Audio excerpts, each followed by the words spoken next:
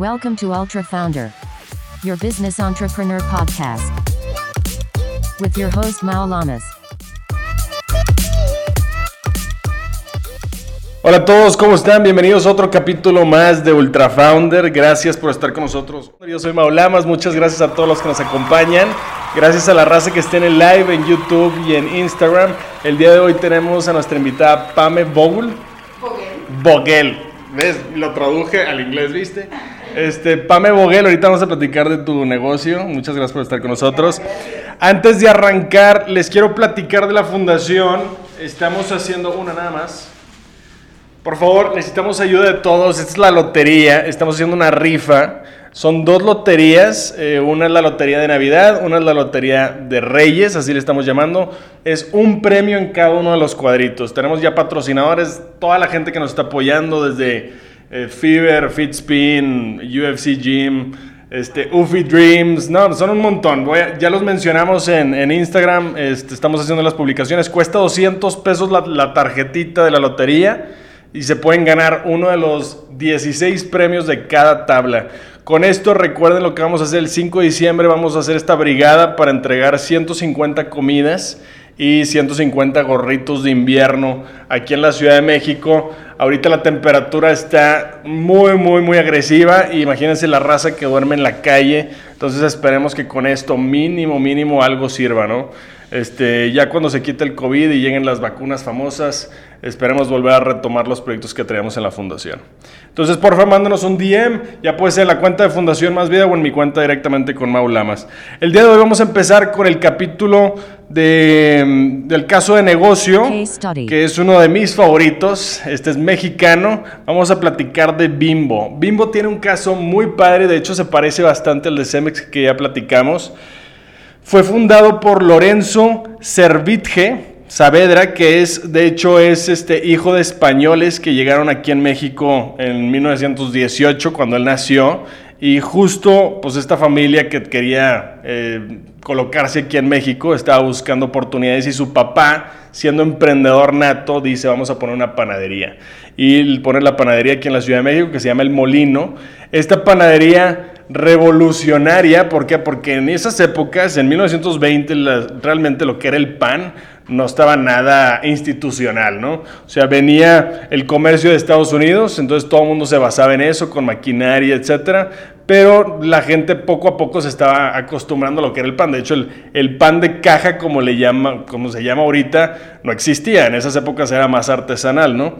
Entonces, Lorenzo empieza desde niño con sus hermanos, que son 5 hijos, empiezan a trabajar en el molino, y desde una temprana edad, Lorenzo con mucha pila, siempre buscando mejorar, siempre buscando aprender. Él, siendo el mayor de sus hermanos, toma las riendas con su papá, y su papá tiene una enfermedad y cada vez se va saliendo de la empresa, pues de la panadería, y cuando él tiene 18 años muere su papá. Muere su papá, él toma las riendas pues realmente para ayudar a su mamá y a sus hermanos, y de ahí pues dice: ¿sabes qué? Vamos a echarle todas las pilas. Estudia en la UNAM, contador público, sigue trabajando sobre la empresa y se da cuenta que hay áreas de oportunidad muy grandes, empezando por la maquinaria, y es de los primeros que innova para traerse maquinaria, unos hornos industriales de Estados Unidos, y sin entender, porque venían en inglés, sin entender cómo funcionaban, la riegan por mucho tiempo y están buscando innovar, ¿no? Innovar y establecerse. Él empieza con otros ventures a un lado, empieza a vender cámaras fotográficas, que también en esas épocas era una novedad en tecnología. Y todo esto le va haciendo fama de emprendedor, lo va posicionando dentro de la industria, y hasta que dice: ¿sabes qué? Ya me voy a concentrar bien en lo que es la industria de panificadora, realmente industrial.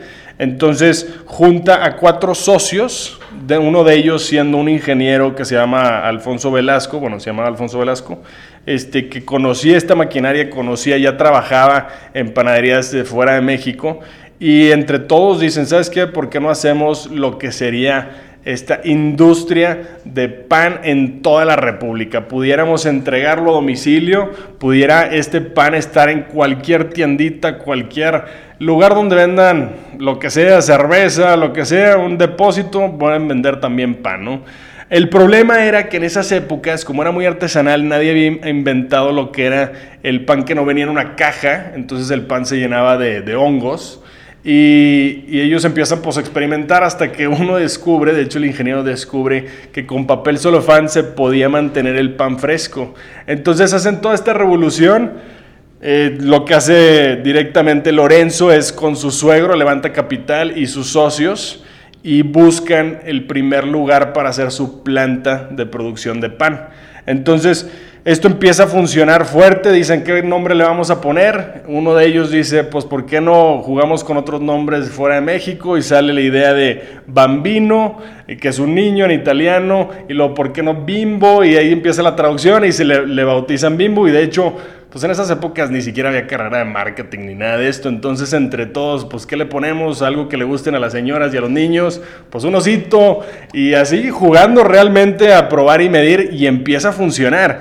Entonces, pues a partir de en 1945 ya instituyen la empresa como panificadora Bimbo S.A., la compañía eran solamente 34 colaboradores, y vendían pan blanco, pan tostado, pan negro, y todo envuelto en celofán, que era lo que realmente les daba esta opción de poderlo poner en todas las tiendas alrededor de la ciudad. En 1934 ya contaba con 9 variedades de diferentes panes, desde pan negro, pan dulce, panqués. Entonces Lorenzo siempre buscando la innovación continua. Esto tiene que mejorar, tenemos que sacar buenos productos, y si no se vendía el producto lo quitaba de la línea de producción, pero siempre buscando el producto nuevo, ¿no? En 1938 amplían todavía más, Abdonas Osito, Bimbollos, Medias Noches, colchones, una variedad de productos, y cada uno destinado a diferente parte o diferente customer segment, ¿verdad? Dentro de la región.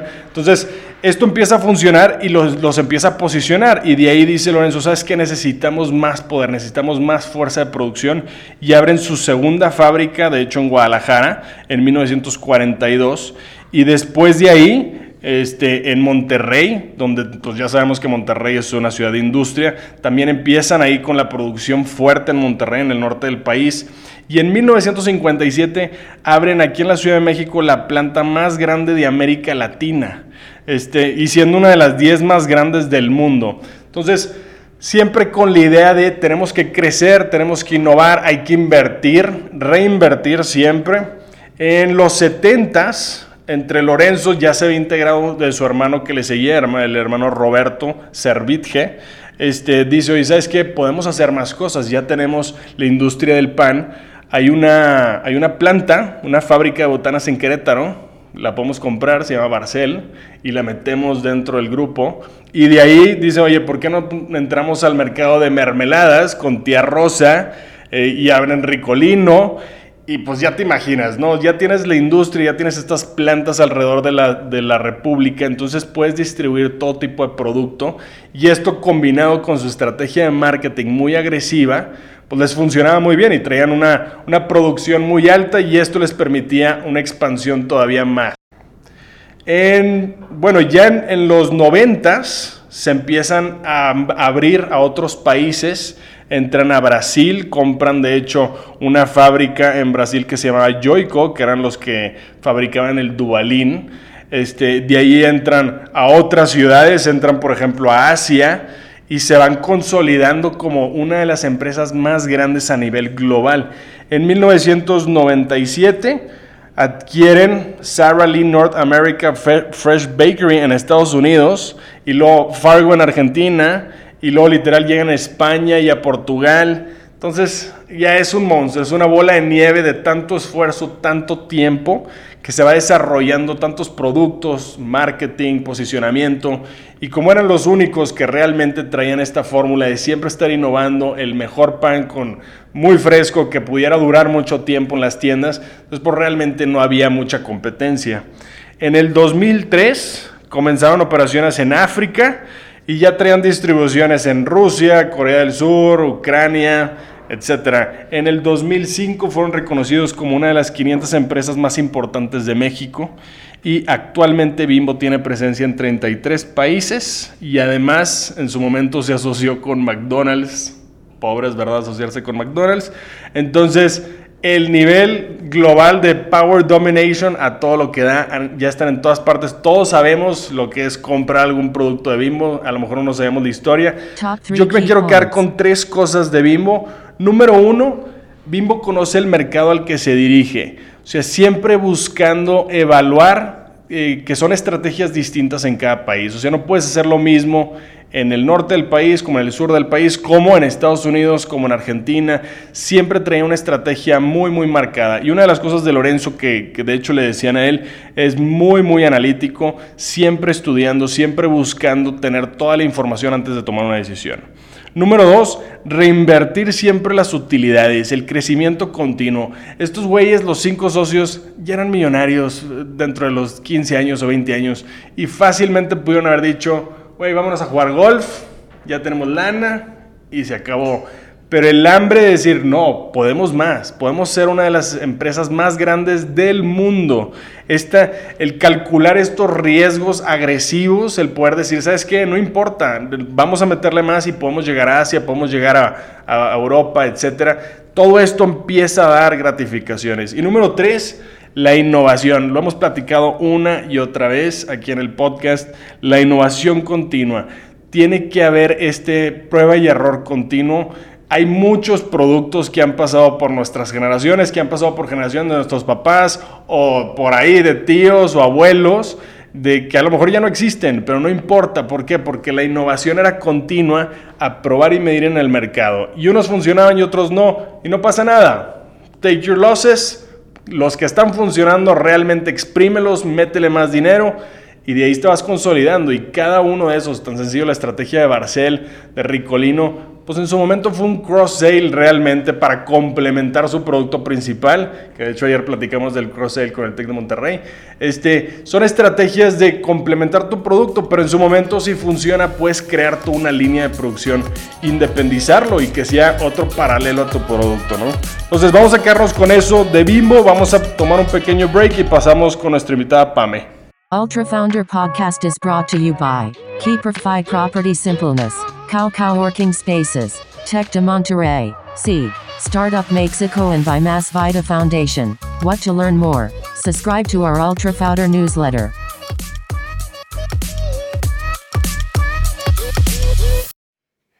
Muy bien, estamos de regreso aquí en Ultra Founder con mi amiga Pame Vogel. Vogel. Perdóname, Pame, perdóname. No, todo bien. Muchas gracias por estar con nosotros.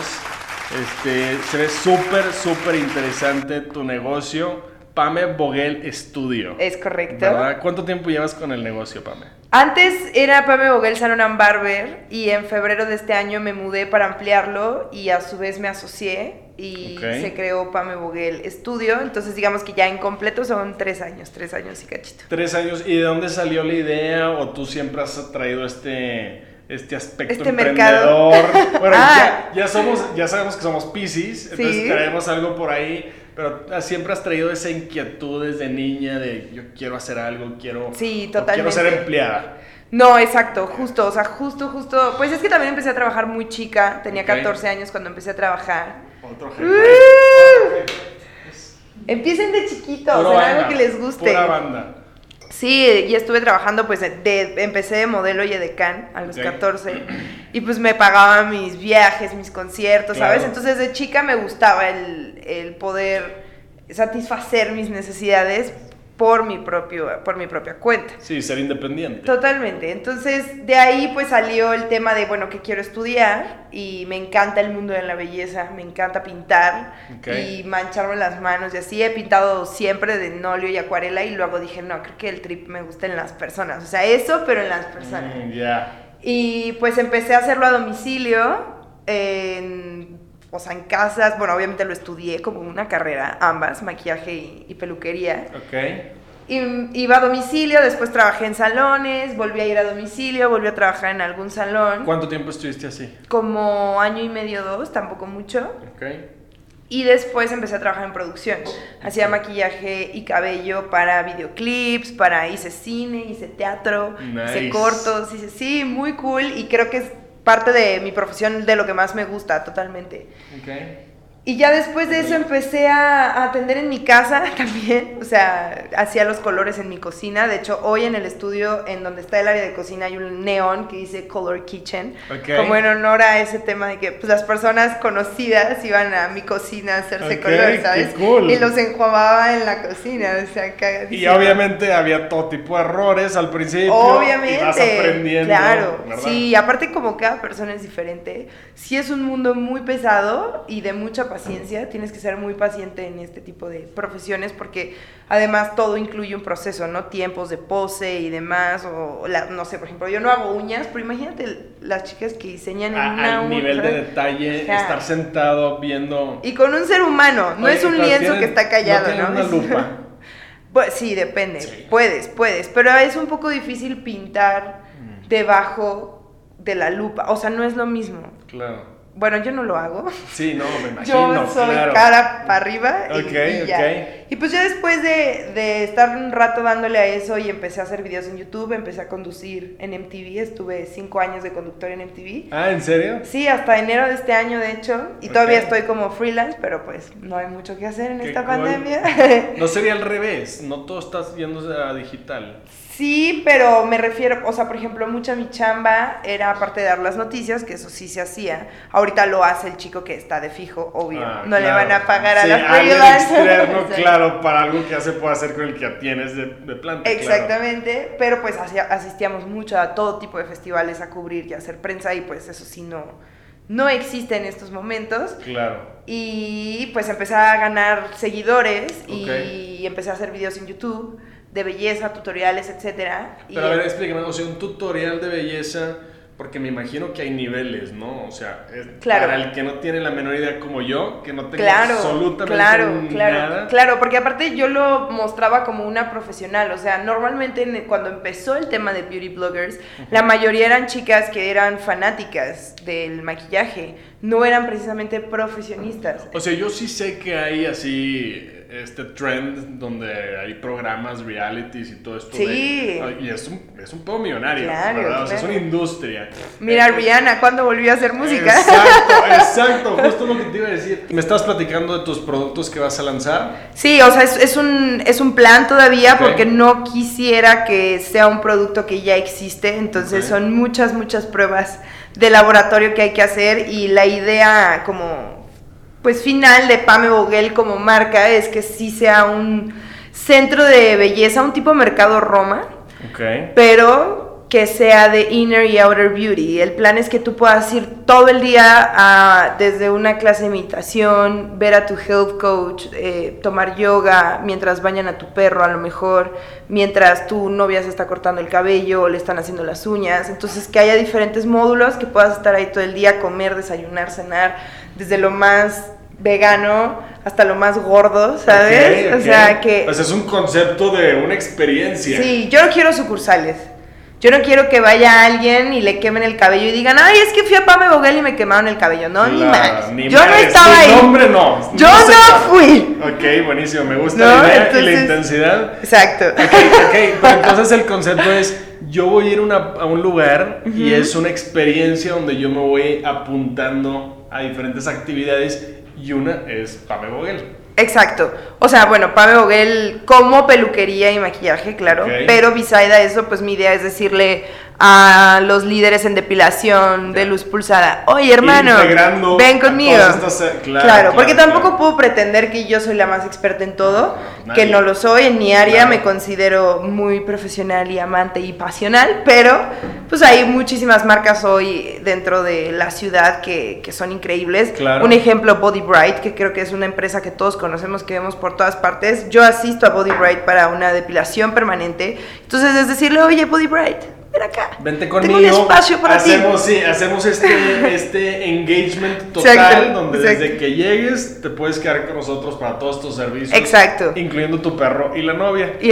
Y si tienes moto, porque yo soy super biker, entonces si tienes tu moto, aquí te la lavamos, tenemos piezas, la quieres tunear también. O sea, el chiste es hacer mucho y que la tienda, que el shop sean productos Pame Boguel. Qué increíble. Sustentables, sustentables y sostenibles también, que es muy importante hoy en día, no solamente no el abuso de plásticos y demás, sino si estoy usando un recurso, por ejemplo, una almendra, pues que sea mi propia cosecha, claro, ¿no? Que no solo sea sustentable, sino sostenible, vegano y orgánico, que ahorita manejamos productos veganos y orgánicos, pero pues el chiste es que sean Pame Boguel y que me digas, oye, pues a mí me gusta el aroma a madera, me encanta el color negro y pues tengo un cuero cabelludo graso. Entonces, vamos a la maquinita. No tengo la menor idea de lo que estás te hablando, armamos tu pero shampoo. se escucha muy padre. No existe aparte, es el mejor no existe, momento. Entonces ahí está la clave. Totalmente. Oye, qué padre, Pame. Y ahorita, o sea, actualmente tú das servicio a domicilio. O sea, no. ¿Tu modelo actual cómo es ahorita? Solamente voy a domicilio si es una novia y el día de su boda. Porque una novia que está en mood bridezilla y demás, no la vas a hacer ir a un lugar donde la van a estar buscando para el ramo, ¿sabes? Entonces, sí voy a domicilio a eso, ya sea en Cuerna o Tepos, que se da mucho. Si no, estoy en el estudio. O sea, la verdad, ya después de tantos años de arrastrar la maleta por todas partes, creo que también parte de ese éxito profesional que le llamamos, es decir, bueno, gracias a Dios y la fortuna de la vida, hoy la gente puede llegar a mí y ya no tengo que ir a tocar puertas a todos lados. Sí. O sea, nada más lo haces en casos extraordinarios, pero tú tienes tu base. Sí. Y es por cita. Exacto, por cita trabajamos. Hombres y mujeres que dijiste, ¿verdad? Exactamente, es para todos, para todes. Puedes llevar también a tu mascota. Ah, mira, tenemos increíble. ahí hasta premios para perritos, hay Nintendo, hay chelas, hay mezcal. O sea, el chiste es que tú vas al estudio y... O sea, te vas a cortar el pelo, sales todo pedo, güey, ya no puedes ir a la oficina.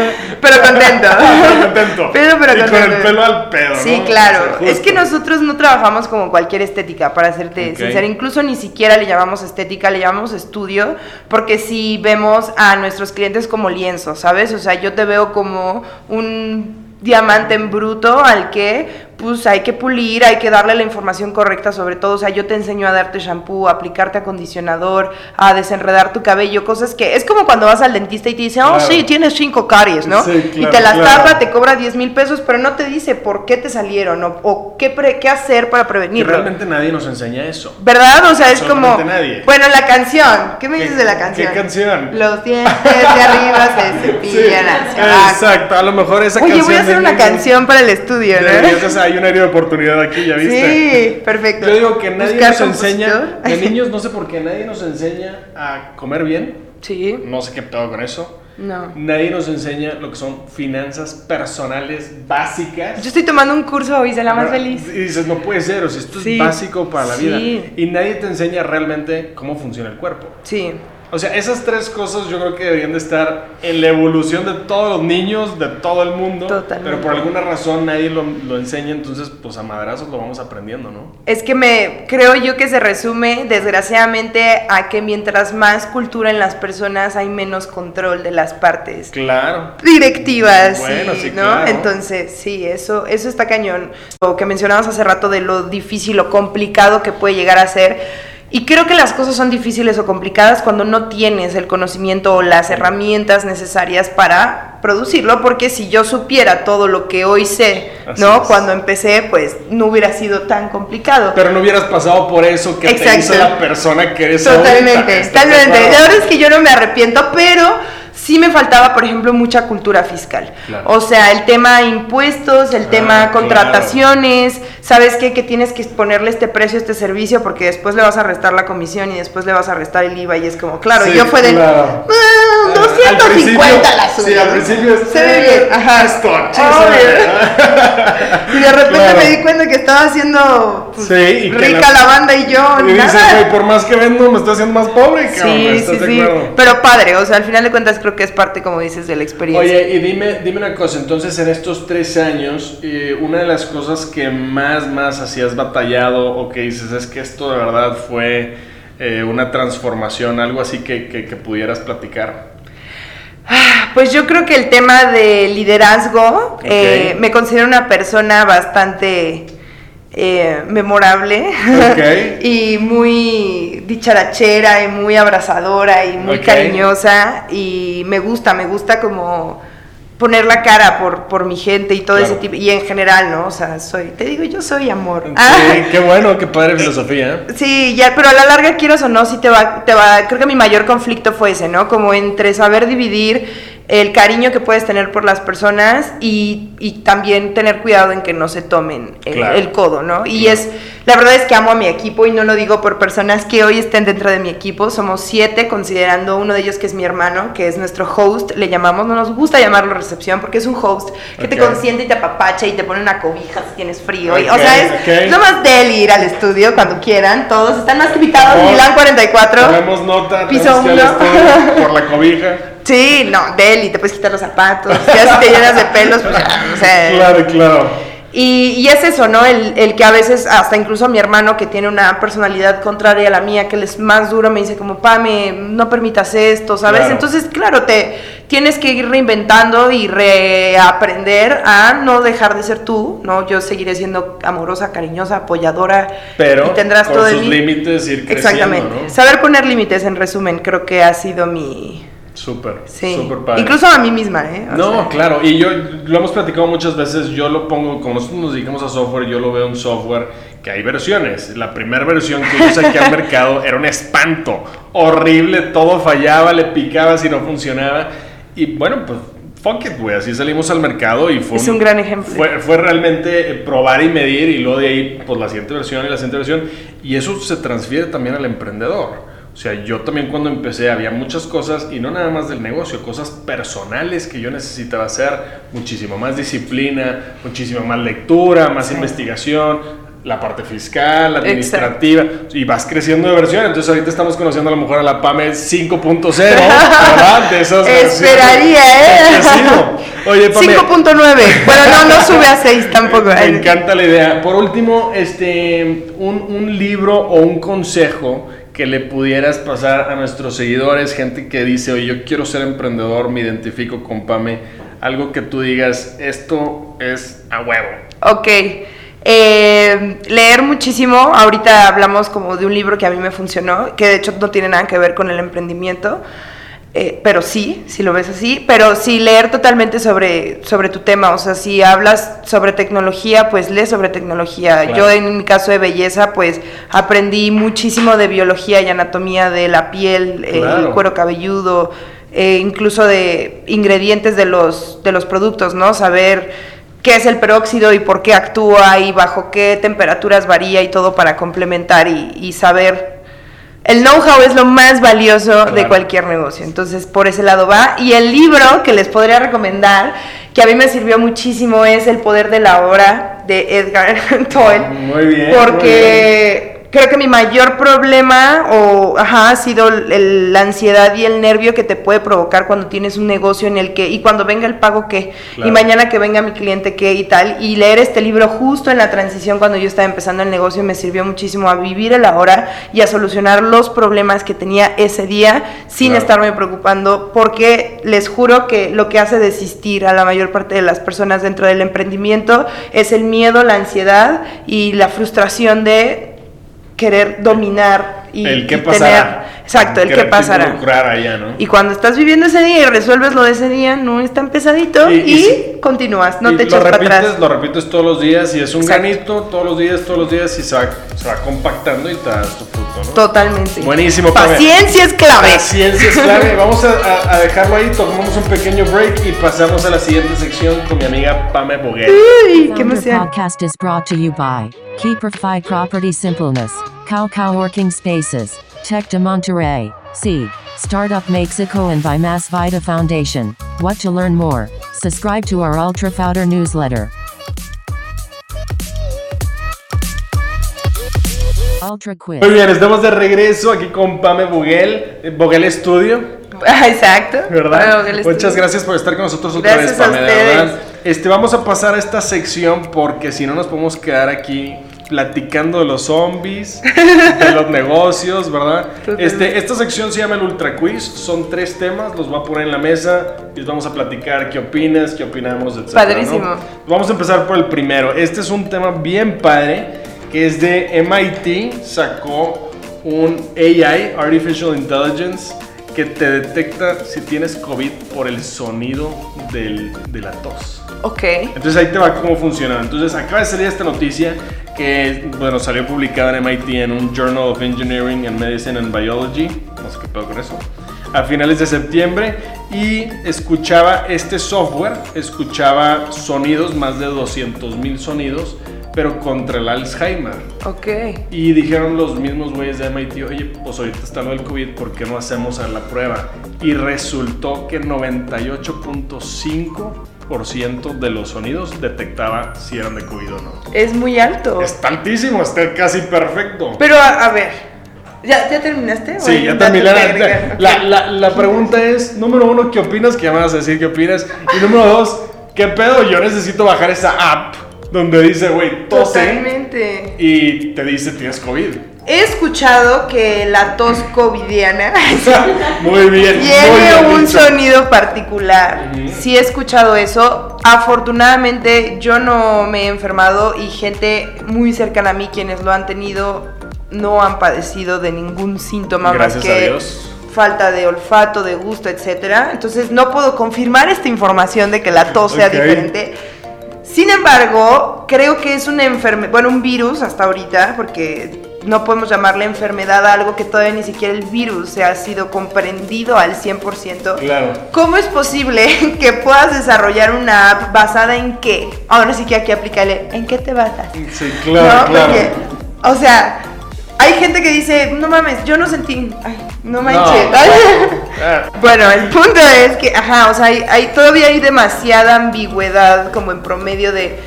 Dicen que hay más hombres que mueren de esto que mujeres, pero no se sabe por qué. Y dicen que, o sea... El tipo de sangre también, que influye tu tipo de sangre. Bueno, realmente hay muchos hospitales con mucha infraestructura, no creo que aquí en México, con mucha infraestructura de datos, que esos datos pues se puede hacer en Analytics y puedes medir esa información y decir, a ver, cuánta gente entra, cuánta gente promedio se queda aquí. Exacto, cuánta gente totalmente. se muere. Entonces de ahí... Pues, ¿de qué edad? ¿Por qué? ¿Fuman o no fuman? Exacto, sus condiciones previas, etcétera. Entonces, Analytics es fuertísimo, ¿verdad? Sí. Toda esa información de todos, pero el poder agarrar un software de MIT y que diga, a ver, por el sonido, saca estas variables y dime si están con estas variables que son de COVID.